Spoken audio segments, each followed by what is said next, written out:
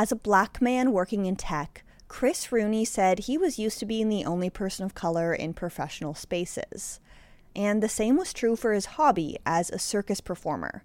But in 2020, he began to evaluate why there were so few Black, Indigenous, and other people of color, BIPOC people, in these spaces. It's not just circus where BIPOC folks are kind of underrepresented. It's actually performing arts as a whole.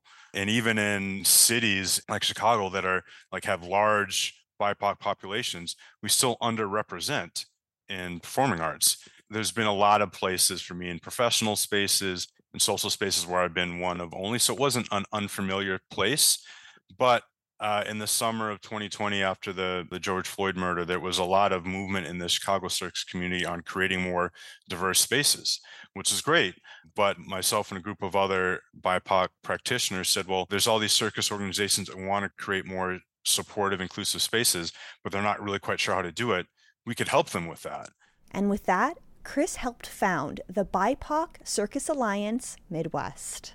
I think all of us in this space have had the experience of feeling othered, right? Of feeling like even though you may have been part of this community for a while, something gets said or something happens that lets you kind of know like you're on the outside. Rarely is it something that's intentional.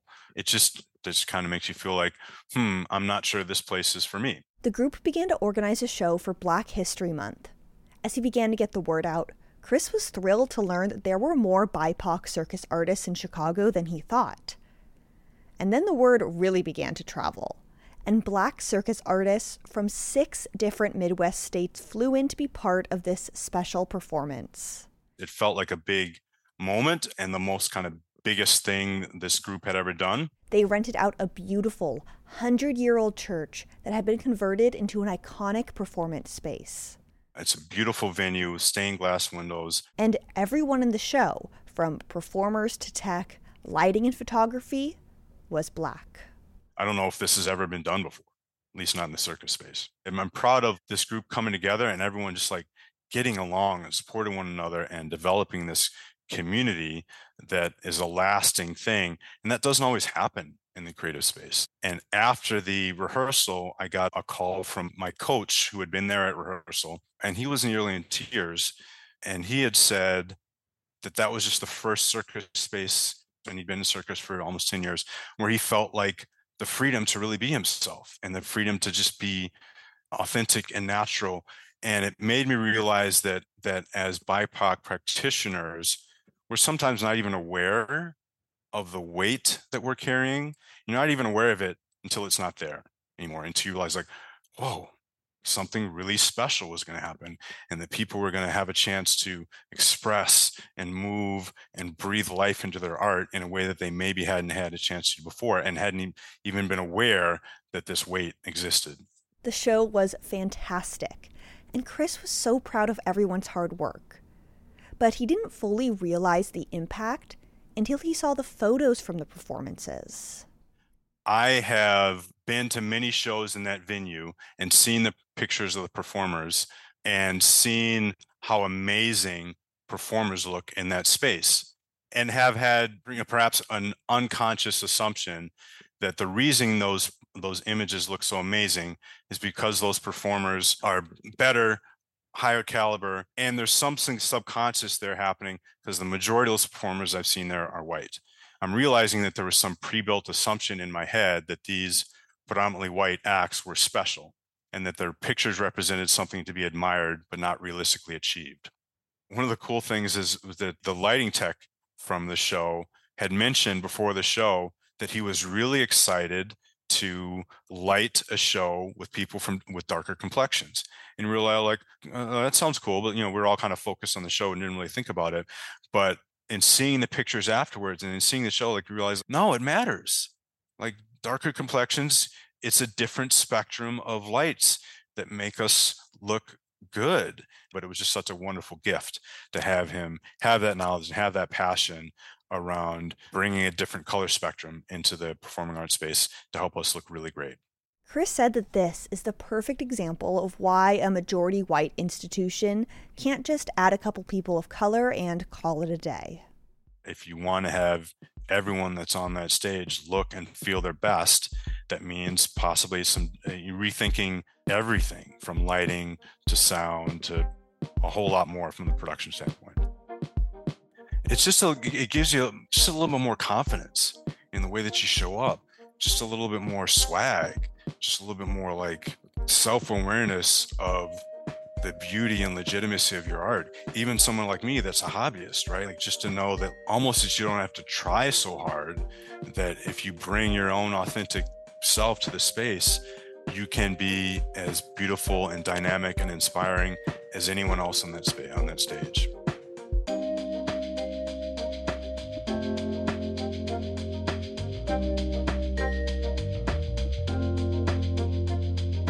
You're listening to Arts, Work, Life, a podcast from the Association of Performing Arts Professionals. I'm Claire Caulfield. When you've felt like an outsider your entire life, finding a place to belong is powerful. But what's even more transformational is creating an entirely new space where the outsiders are insiders from day one. And that's the theme of today's show. Outside In, with stories about outsiders creating their own spaces and insights from these new insiders that are relevant to the entire performing arts industry. With a story about a performer's revelation that she's not actually the outsider she thought she was. Then a story from someone who was forced to confront their privilege and the lessons they learned about modernizing classical music. And lastly, one man's story about embracing his identity and how becoming an insider might have just saved his life.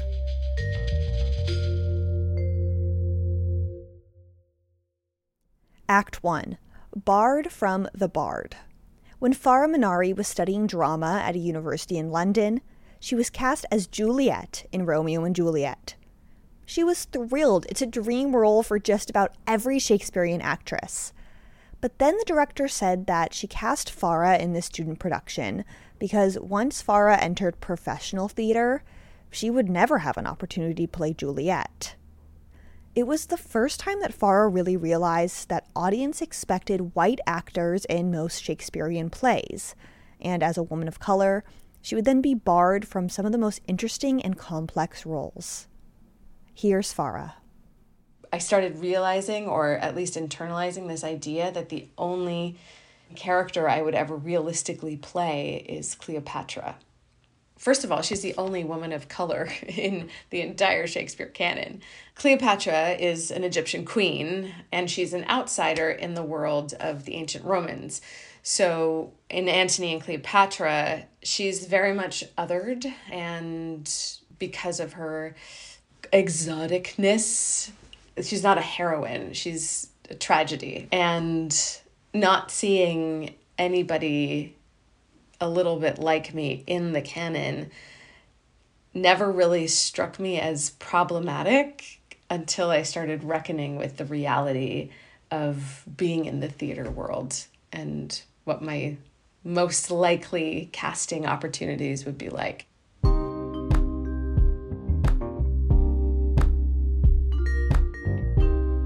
Fast forward 2 years ago, I had been thinking a lot about my relationship to Shakespeare. Now that I'm older and I've experienced a lot of things and played a bunch of different characters, what struck me was that I, as an Indian woman, have fallen in love with the epitome of English literature. English being the colonizer of my people.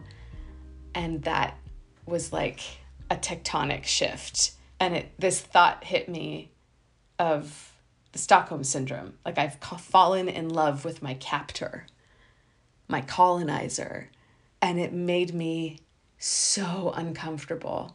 So I knew in that moment I needed to write something. And one of the figures that really piqued my curiosity is the Dark Lady of the Sonnets. There was a sonnet, forgive me, I can't remember what number it is, but it talks about the Dark Lady, and she's got black wires for hair, and her breasts are dun, D-U-N, so her breasts are brown, right? So he's talking about this darker woman, and I just remember thinking, black hair, brown skin, That's interesting. So then this name, Emilia Bassano Lanier, got tossed around as potentially being the Dark Lady of the Sonnets. So I wrote this piece inspired by Emilia's life, which is fascinating. She was such a badass. Like she was the first female published poet in all of the English language. She comes from a Moorish family, a North African family, Jewish, raised in Italy to a family of musicians. She was well educated. She fell in love with theater. She would go all the time, which is where she met Shakespeare, obviously. The fact that she existed alongside Shakespeare, that she did what she did, that she looked the way that she did, that to me means I have space. I exist in some way in that world, which means that I can exist in the canon in a much more significant way. And that is really important to me. That makes all the difference for me.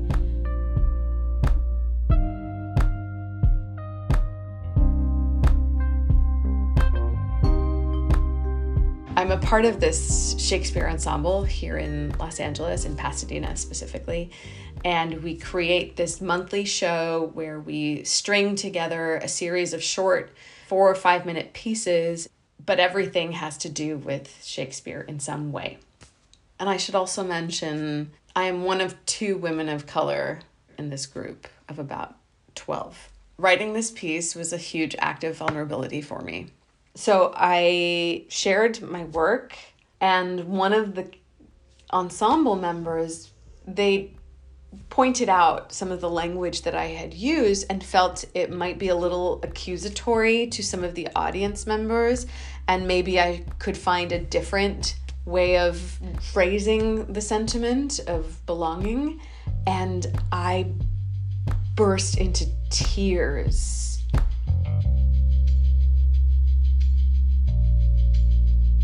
And I basically said to the group, you don't know what it's like to walk out into the world and be confronted by the color of your skin. And to feel like you're embraced by a historical figure is like the caress of welcoming that I have wanted my whole life in this business and never got. And then finally I did one day, and you're asking me to diminish that by changing my experience so that somebody in the audience doesn't feel uncomfortable. It was a reckoning for all of us. This individual and I had a long conversation after, and they genuinely apologized, didn't realize how I would be affected so deeply. And I, in turn, said that I had no idea that I was carrying so much pain around it.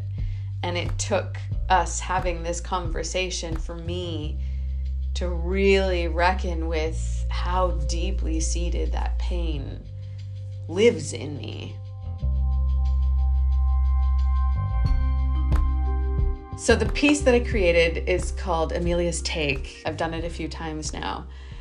Consistently, after every single show, and women of color have come up to me afterwards and said, A, I had no idea that woman existed. I'm going to go look her up. And B, thank you for saying and sharing your experience, because it makes me feel like I'm not alone in mine.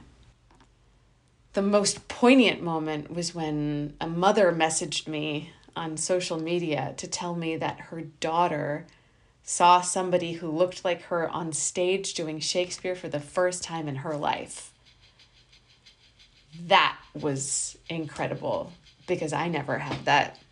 And the fact that I can be that representation for this young girl is everything, truly everything.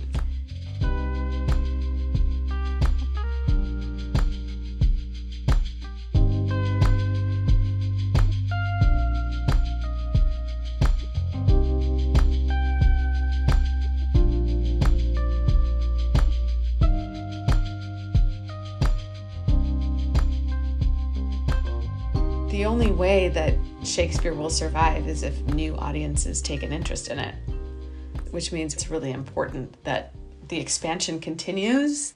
The decision makers in this industry, the creatives that lead, the purse string holders. So it's not just on stage, it's also in the content that's being created, it's in the funding of that content, and then at a grassroots level, it's the training. Greater diversity in the education system, the training system. The number of students who have said to me that I am their first teacher of color is shameful.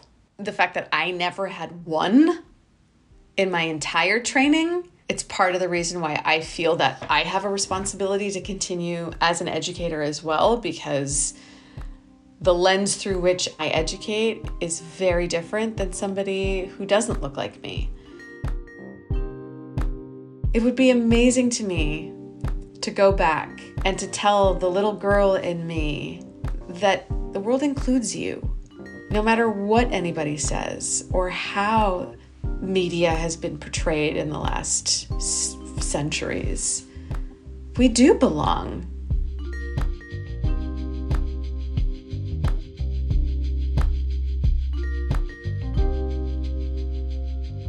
Farah Manari is an actor, writer, and arts educator in Los Angeles, California.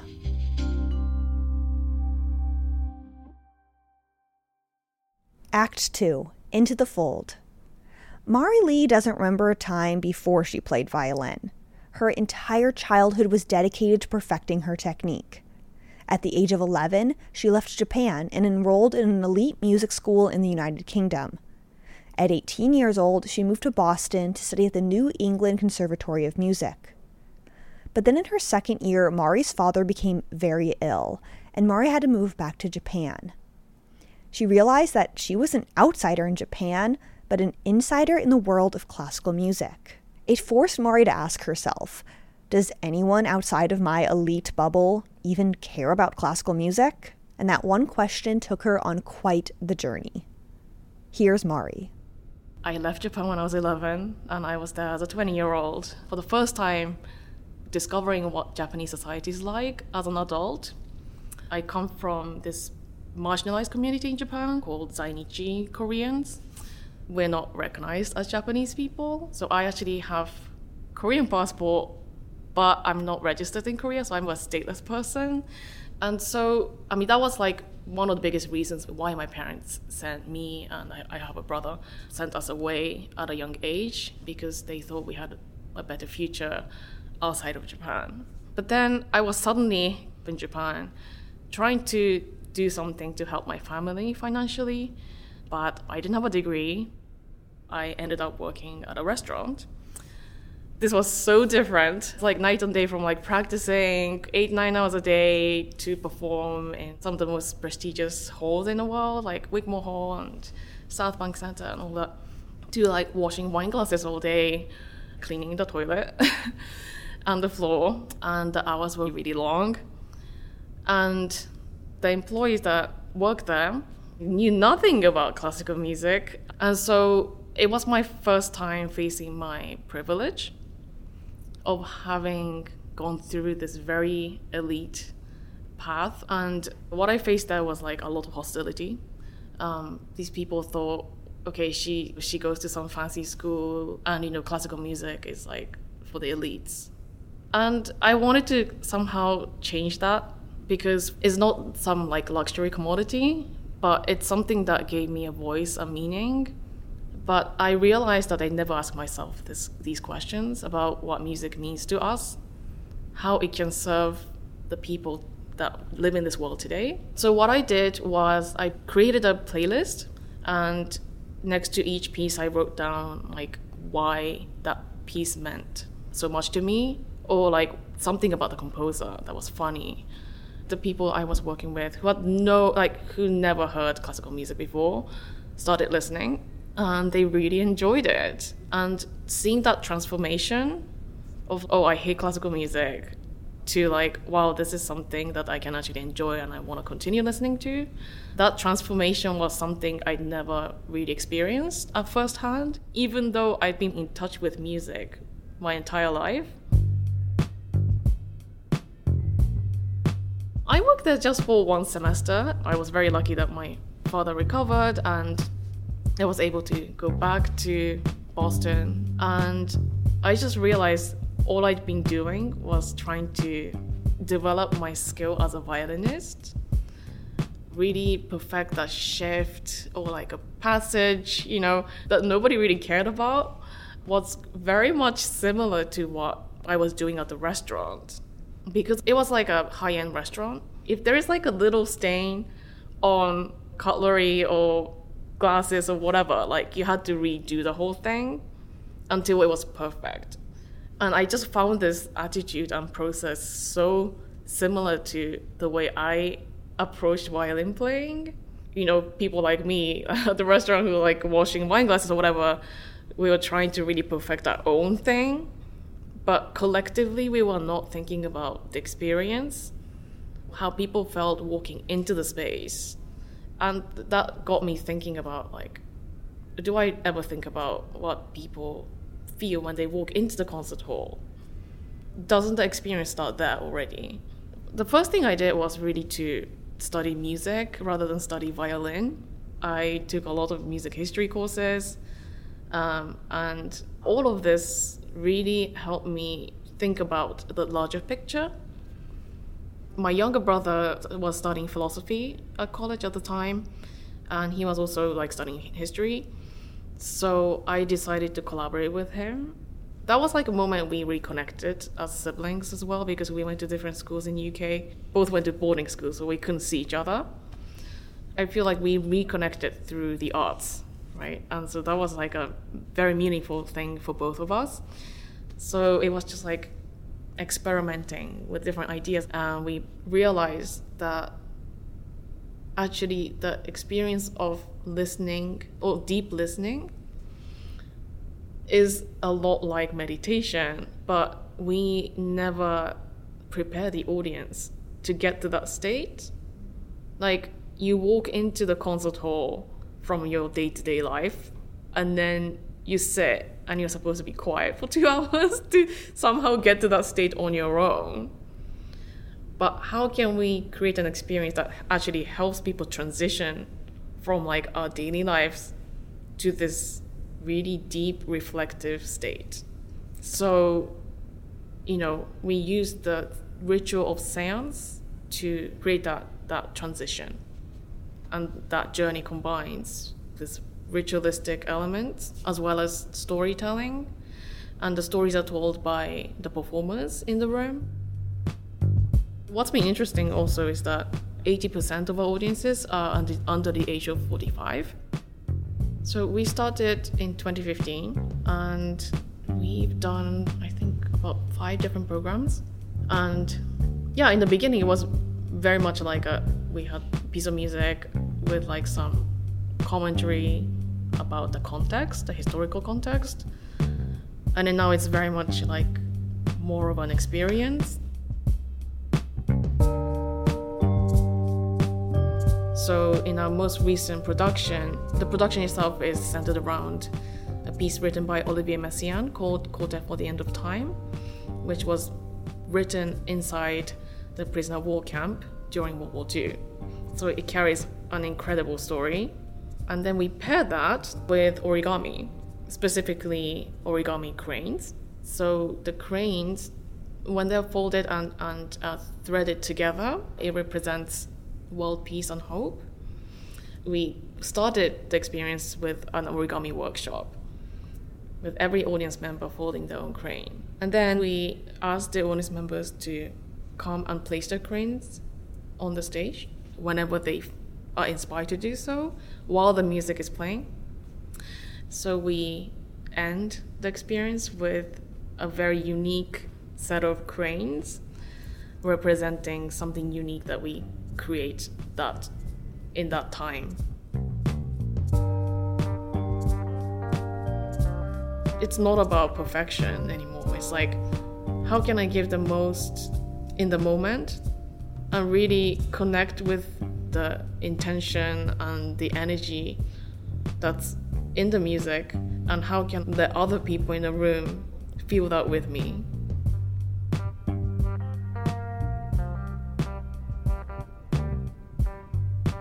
music and the arts are essential to human well-being, especially emotional well-being. And I feel that my mission as an artist and interpreter and performer who is living in this world today is to really think about how we can, through the arts, serve people's lives. Mari Lee is the CEO and artistic director of Salon Seance. She lives in New York, New York.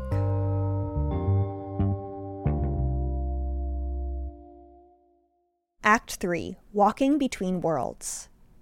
Leland Faulkner is an actor, writer, comedian, and director, and over the past 30 years, he's worked in just about every media format out there.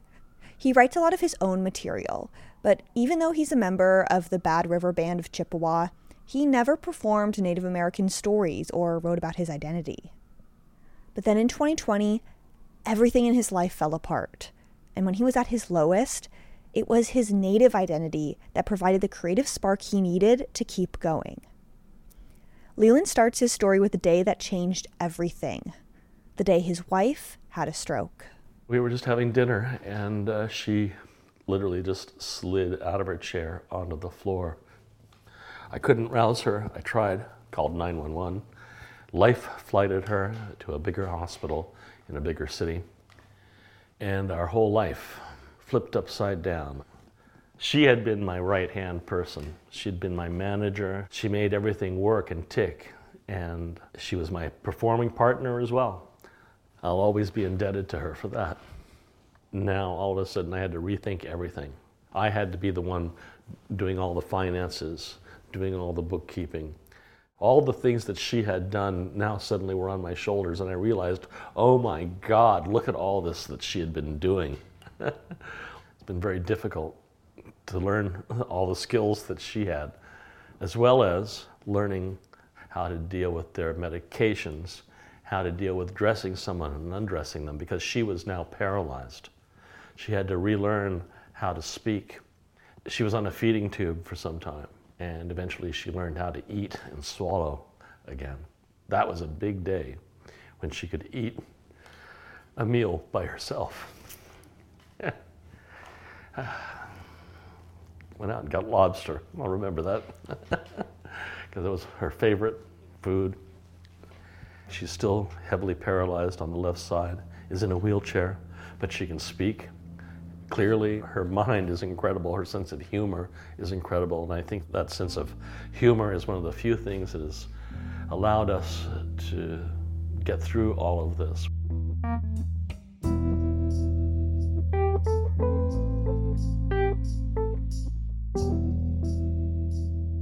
Later, I tried to do a performance. It was so hard to be so distraught and yet have to go out and do comedy while you're suffering. It's such a cliche trope in a way, you know, the suffering artist, the tears of a clown, but it's so true. It took me a long time. I think maybe that's another reason why the Native American stories came to light, is because it was hard to do comedy for me after that.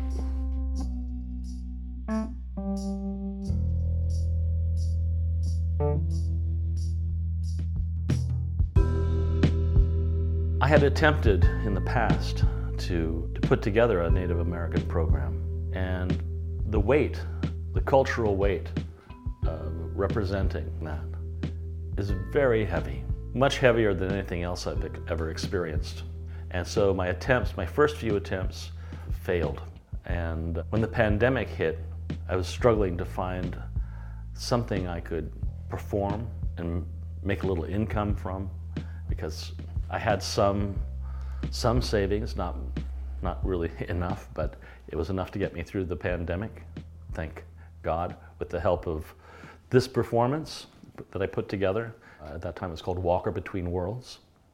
And I chose the name Walker Between Worlds because I wanted to share my experience as a Native American, which was a little bit more complex than the average Native Americans. I was the son of a Shoshone-Bannock man from the Fort Hall Indian Reservation and a woman from the Bad River Band of Chippewa. My father was the first Native American of his tribe to get his degree and work in foreign service overseas. He was first in India and then in Afghanistan. And that's where I happened to be born. It was kind of a very strange upbringing for a Native American kid.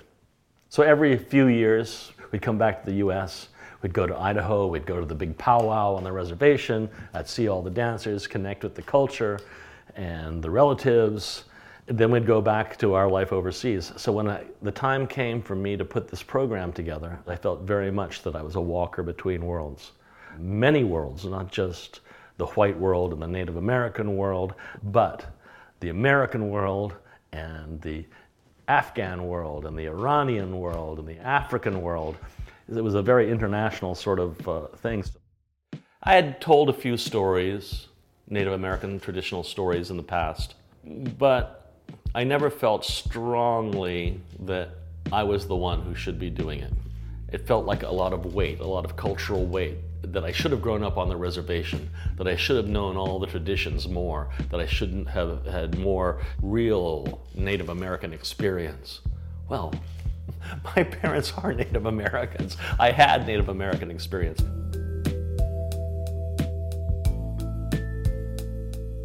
So I put this show together, performed it, and I was really happy with the way it evolved and is evolving. Knowing that I can do that has sort of empowered me to just say yes to almost everything that comes along. It's a real blessing to get all these stories after such a long period where we had no opportunities at all. I love seeing people laugh.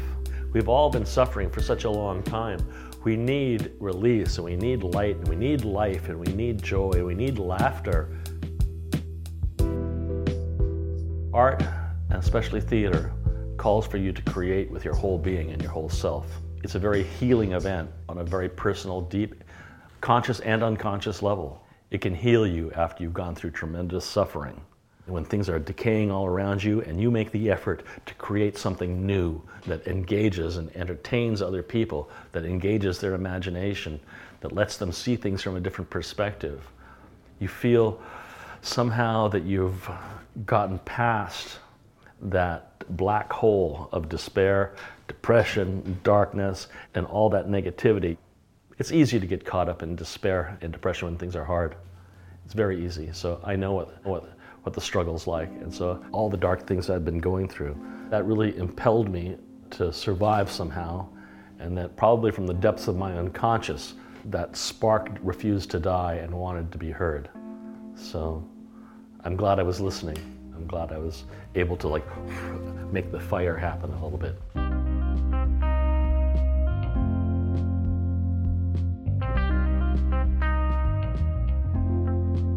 And I think one of the lessons that I've gotten from all of this journey that I've been through is that the ability to reinvent and remake yourself as a creative person is doable, that you can do it and you can survive, even though the industry may change, even though the method of what you do might change.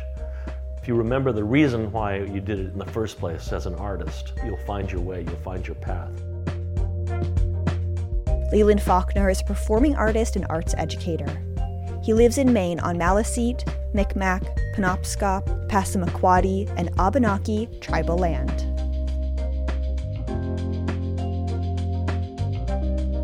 Thank you so much for listening. Arts, Work, Life is a production from APAP, the Association of Performing Arts Professionals.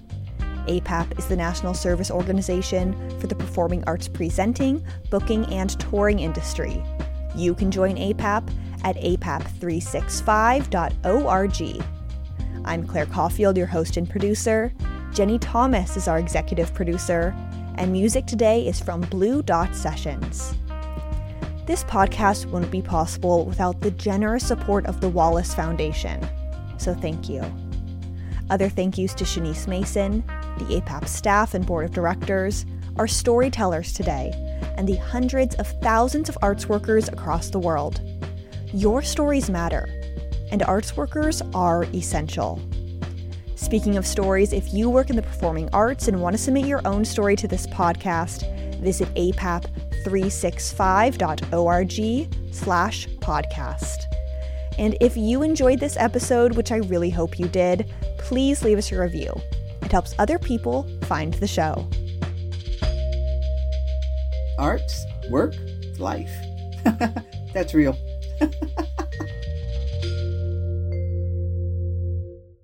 And next time on Arts, Work, Life. It kind of made me take a step back and second guess everything that I do with artists, managers, tour managers.